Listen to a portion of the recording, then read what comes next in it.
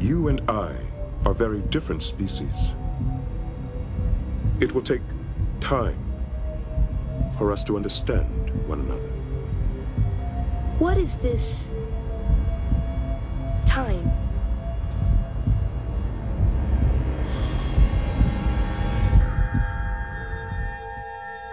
Space, the final frontier. These are the recordings of the podcast Gimme That Star Trek. Its ongoing mission, to explore all of Star Trek, to seek out new guests and new opinions, to boldly go where many have gone before.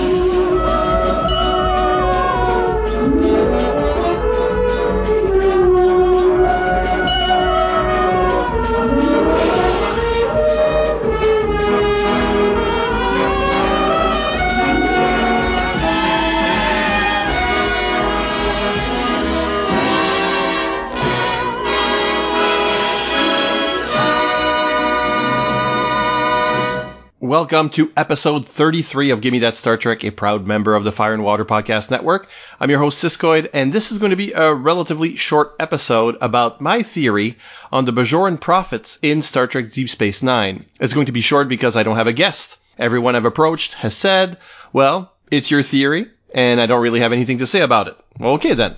But after having a long discussion about DS9 on Radio vs. the Martians, please check that out on their feed, I just couldn't hold it in anymore. It's a theory that attempts to explain how the prophets see the universe, especially their apparent linearity, despite their claims of non-linearity, as well as their relationship to both the Bajorans and the Sisko. In a nutshell, it's this. The prophets perceive time as simultaneous, the same way we perceive space. With one look, they see all of time much as you can look at the entire room you're in. This is a useful metaphor to understand just what is going on inside that wormhole, and I'll use it often. So let's take as a given that for them, time is the same as space. What happens when something linear comes into contact with them? Well, imagine someone adding a television to your room. It's now different, both spatially and in function. Now imagine putting a TV in your room at any point in time makes it so you retroactively always had a TV in your room. That is the nature of the prophet's existence. So for example, they existed without knowledge of linearity until Sisko showed up, and then they were always aware of linearity. Why did they then have that conversation about linearity with Sisko? Because that was how they installed the TV. If they hadn't gone through the motions, they would not know about linear existence, and then would ask. Q paradox. Here's one question. When did they send the orbs to Bajor that gave them their colorful moniker? Answer, it's a when for us, but it's a where for them. Think of the world of the prophets, the wormhole and areas of space that they can survey from it. Think of it as a continually updating reality. They meet Sisko, and now they've always met Sisko. They send a vision to Bajoran clerics about that event in what we call the past, which for them is a perpetual present. If we could be made aware of the timeline as a single room, we would see that they put the orb on a certain shelf. As linear beings, we call that shelf the past, though the information comes from another corner of the room, which we call the present or future. Just as they've always met Sisko, they've always sent an orb that told of Sisko. So any event inside the wormhole immediately changes history. This is a crucial point. When we watch DS9, we're watching the ultimate updated reality. When Sisko reaches the wormhole, he's already living in a timeline that contains the orbs, the Bajoran religion, and indeed, his own mother. Yeah, we'll talk about that more later. One could imagine a timeline without all those things, but that history was changed by each successive incursion into the wormhole by us linear beings. Before we get into it episode by episode, what about the Pa-wraiths? Well, when the prophets manipulate history, it's for a reason, to prevent the Pa-wraiths from gaining the upper hand. A Pa-wraith victory means a retroactively evil universe. When did the Pa-wraiths arise? Well, probably at the same moment the prophets got interested in linear beings. Some wanted to guide the Bajorans, others wanted to dominate them. As soon as war erupts in the wormhole, it's eternal war. There has always been war and will always be war. So we can't really imagine such a thing, a state of perpetual and simultaneous eternal war. But in any case, it would seem exiling the losing side into linear space reboots the wormhole, meaning there is eternal peace in the temple if the prophets win. As beings condemned to linearity, then, the Pa-race have the same limitations and powers as humanoids, and letting them back in to the wormhole into the temple could once again cause problems for the prophets. Eternal war, or even a retconned evil universe in which Bajorans are Satanists and Sisko is not the emissary. Many of the measures undertaken by the prophets we'll talk about are to prevent just such a Pa-race victory, including creating a linear champion to fight the currently linear Pa-race. And maybe there's a timeline where the Pa-race did win, and it causes a universe we see in TNG's Parallels, where the Bajorans are an aggressor culture, a timeline where their gods were always evil Pa-race. What comes before now is no different than what is now, or what is to come. It is one's existence. Then for you, there is no linear time. Okay, let's go through the Prophet's greatest hits, episode by episode, and we'll paint a better picture. In Emissary, that's where it starts, the Prophets have no interest in linear beings, including Bajorans. They meet Sisko, they become interested, sending out probes, orbs, to explore the space outside their wormhole. Of course, the orbs don't all go to the same place or time, so most reach Bajor's past.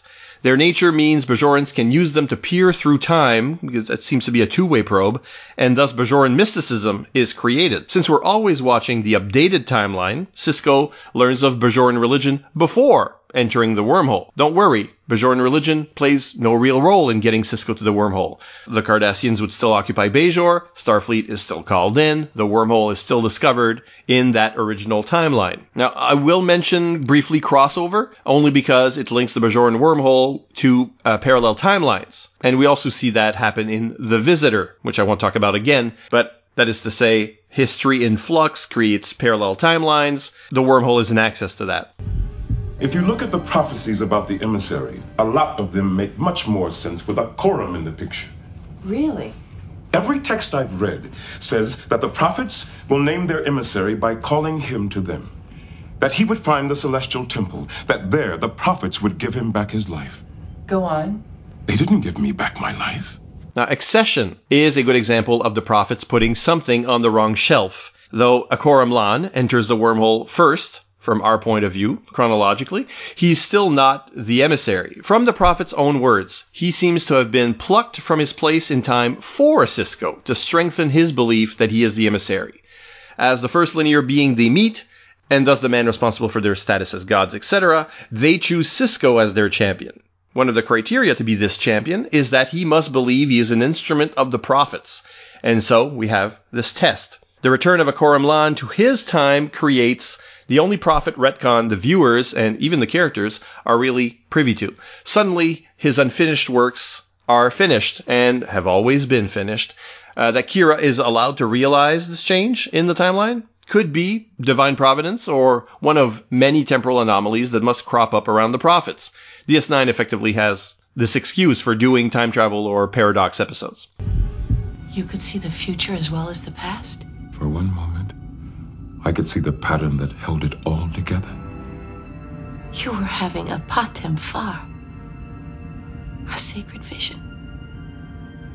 In Rapture, after Sisko discovers the lost city of Bahala, the prophets grant him the ability to see what he calls the big picture. Because I won't say the future, because Sisko refers to it as more than that. He's in fact in contact with himself post what we leave behind, by which I mean his consciousness, I guess. The visions prevent him from completing his Starfleet mission, which would have meant he'd have probably been assigned elsewhere and not been present when needed to fight the Pa-race, as well as been the unfortunate cause of Bajor's destruction at Dominion hands. So once again, the prophets meddle in the destiny of both Bajor and Sisko. In Sacrifice of Angels, the prophets destroy the Dominion fleet. Where does it go? Did they put it on a far shelf? Is it in the back of the closet? Their only goal is to prevent Sisko from dying here, which would put the Pa-race back into play. Again, while this is simultaneous with everything else experienced by the prophets, linear beings living outside the wormhole can throw a spanner in the works and cause history to be changed. Sisko himself has free will. The prophets do not so much lay down a path for their emissary as see it stretching before and behind him. So they see him dying without their intervention, and they decide to change history for themselves by removing the Dominion threat. Tell me, please, who am I? Don't you know? Tell me. You are the dreamer. And the dream. Far Beyond the Stars is the most extended orb experience ever. This is another test for the emissary, in which the lesson is that Sisko is both the dreamer and the dream. In the context of his role as emissary, I believe this presages his eventual evolution into a prophet himself, and that he is, in effect, also part of what is affecting his destiny. If at the end Sisko is a prophet, then he's always been a prophet. So he's one of those actually guiding his destiny even at this juncture. He's the manipulated and the manipulator, the dream and the dreamer. This experience is transcendent for Sisko, allowing him to open his mind to such possibilities, which he will need. In The Reckoning, Pah-wraith and its prophet Warden, exiled along with it, fight a pitched battle using Jake and Kira as hosts. If the prophets win the battle, Bajor will know a golden age. In other words, a retcon timeline in which there has never been evil? I don't know. The battle takes place in linearity, maybe to keep the war out of the wormhole. It's unknown how this single victory would have affected Prophet and Bajoran history, unless the Wraith was the Satan who seduced all the other devils. Taking it out of history might well have prevented the creation of other wraiths. But, I don't know, I'm speculating. Like, why is this one so important? The Bajoran people have been cut off from their gods. Perhaps forever. How does that help us? Because Sisko has been cut off from the prophets as well. And without the prophets, he's just another Starfleet captain.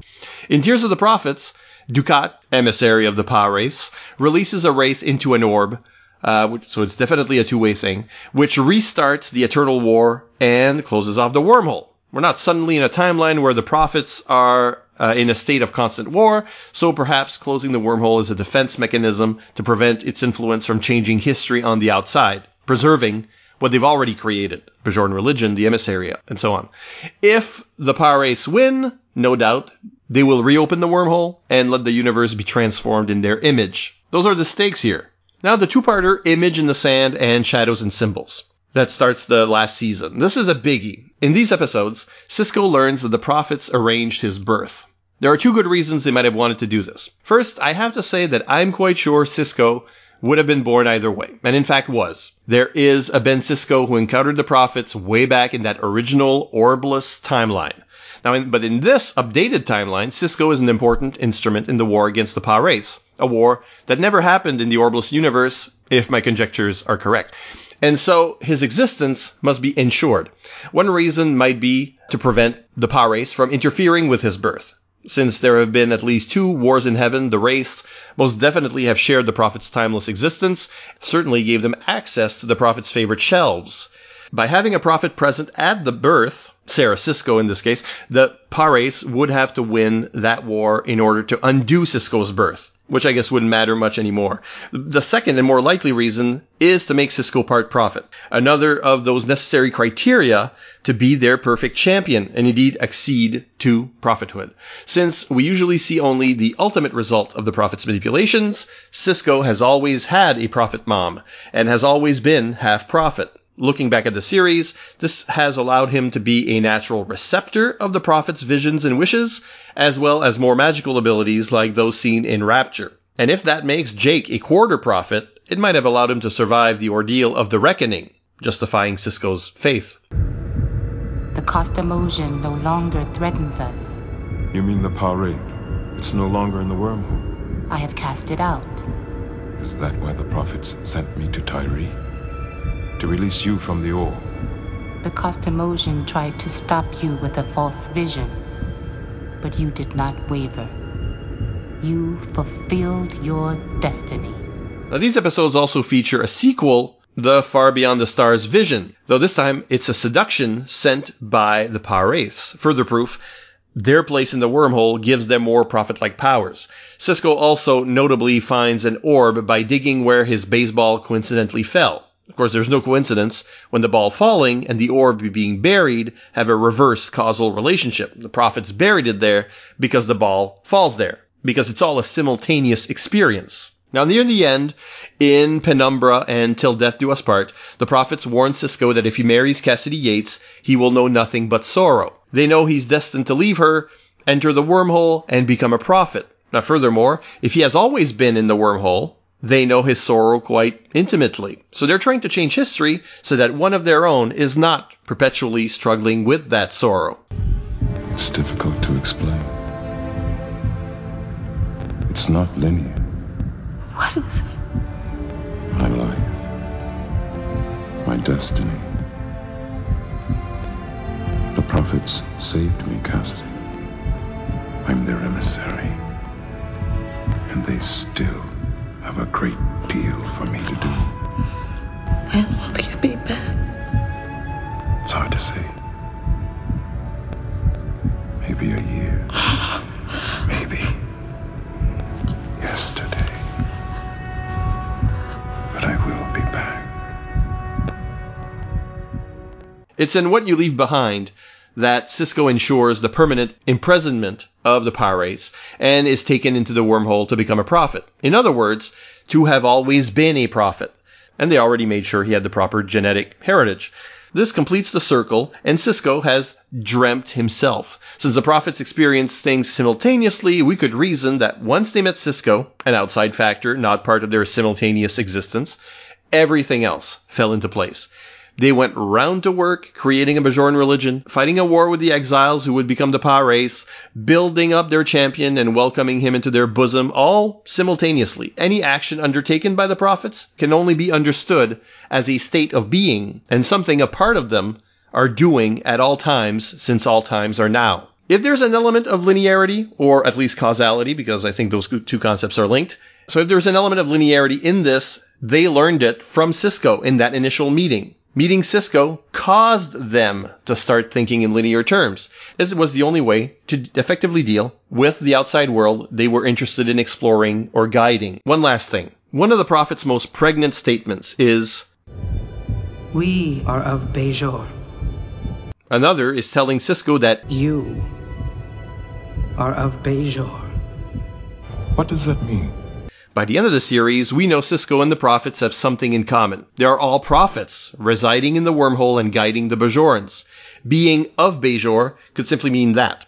Another, more interesting theory is that the prophets could be the ultimate evolution of the Bajorans. Far future Bajorans who have transcended their linear existence, and you can just check out numerous TNG episodes for that possibility of humanoids evolving into energy or godlike forms. And they build the wormhole, because we're told very often that it is artificial, as a place to experience this new existence. Part of that experience is the ability to manipulate the timeline and update one's own self by guiding one's past. The Bajorans dream themselves. Their own future reaches back and founds a religion that perhaps updates their present, their eternity, their future selves to, I guess, ever heightened nirvana. And did one of those retcons maybe cause them to forget they were ever humanoid Bajorans? It's a lot to think about, but it checks out. It even thematically works with the strange visions of Far Beyond the Stars. I'll let you mull it over as we go to commercial, and when I return, feedback on our previous episode, in which Elise Amel joined me to discuss the Klingon Glasnost. I'm Mike Gillis. And I'm Casey Dorn, and we want to ask you an important question. Are you sick and tired of other panel discussion shows wasting your time droning on and on about foreign policy, economics, and human rights? Or do you want to hear conversations about things that actually matter? We host a podcast called Radio versus the Martians. Every month we gather a panel of our nation's finest minds and plunge a rusty prison shank into the heart of tough questions that have an impact on the lives of real people like you. Like, are drivers required to pull over for the Ghostbusters? Is the United Federation of Planets actually an oppressive dictatorship run by guidance counselors? Is Arnold Schwarzenegger secretly a genius? And are we being mean when we laugh at movies that are so bad they're good? So write your congressman and let them know that Radio vs. the Martians is available on iTunes, Stitcher, and on radioversusthemartians.com. Welcome back. Looking at feedback for episode 32, the Klingon Glasnost, in which Eddie Ahmed and I discussed the Klingons in terms of the metaphor where they are the Soviet bloc with a Cold War between them and the Federation. Santaran starts us off. He says, I don't know about anyone else, but I wouldn't mind seeing a copy of Elise's thesis, which she did mention, which was about speeches made by Bush in the Bush era. And it is available online. Of course, it's in French. But, if you want to go through that trouble, we put the link up in the comments on fireandwaterpodcast.com for that episode. Rob Kelly says, what a terrific episode. Would love to hear more of Elise's thoughts on this subject where it relates to other pop culture arenas. While I enjoy Trek 6 very much, I have never regretted that it was the last for the original crew movies. I think a lot of the seams are showing in the movie. Some of the jokes are pretty ham-handed, the characterization pretty broad. So if they had tried to eke out one more film, I think the odds are it would have been pretty bad, and then the series would have gone out on a down note. By ending it with 6, it leaves you feeling they managed to pull it off one last time. And I guess, Rob, case in point, no one really likes what was done with the TOS characters in Generations. Tim Price says, I enjoyed the heck out of this episode. Such great observations and discussion. As if this show couldn't be more offbeat, you brought it to a new level. Thank you, Cisco and Eddie's. Eddie's thanks. Tim says, thanks. I actually enjoyed preparing for it more than I thought I would, except for the prison sex shenanigans. Could have skipped that. And Tim answered her, you were a good sport putting up with the stars and the Treks and Purple Blood and prison sex. Oh, Kirk, going a bit too boldly. Well, speaking of going boldly, that's very close to my tagline, at the end of these shows. So I will remind you that you can leave messages as well about this episode or any episode really by going to fireandwaterpodcast.com, leaving it there. You can also visit our Fire and Water Podcast Network Facebook page or on Twitter. The account is FW Podcasts. So until next time, and next time is close. We're preparing a strong start to the next season. The next episode is next week. We're going to talk about beards in the Star Trek universe and what they mean. And further on, we've got the second half of the TNG reviews. Haven't done that in a year, so we're due. And how do we fix Voyager? That's all coming up in the fall. So thanks for listening to Gimme That Star Trek. Until next time, this is Siskoid reminding you to go boldly.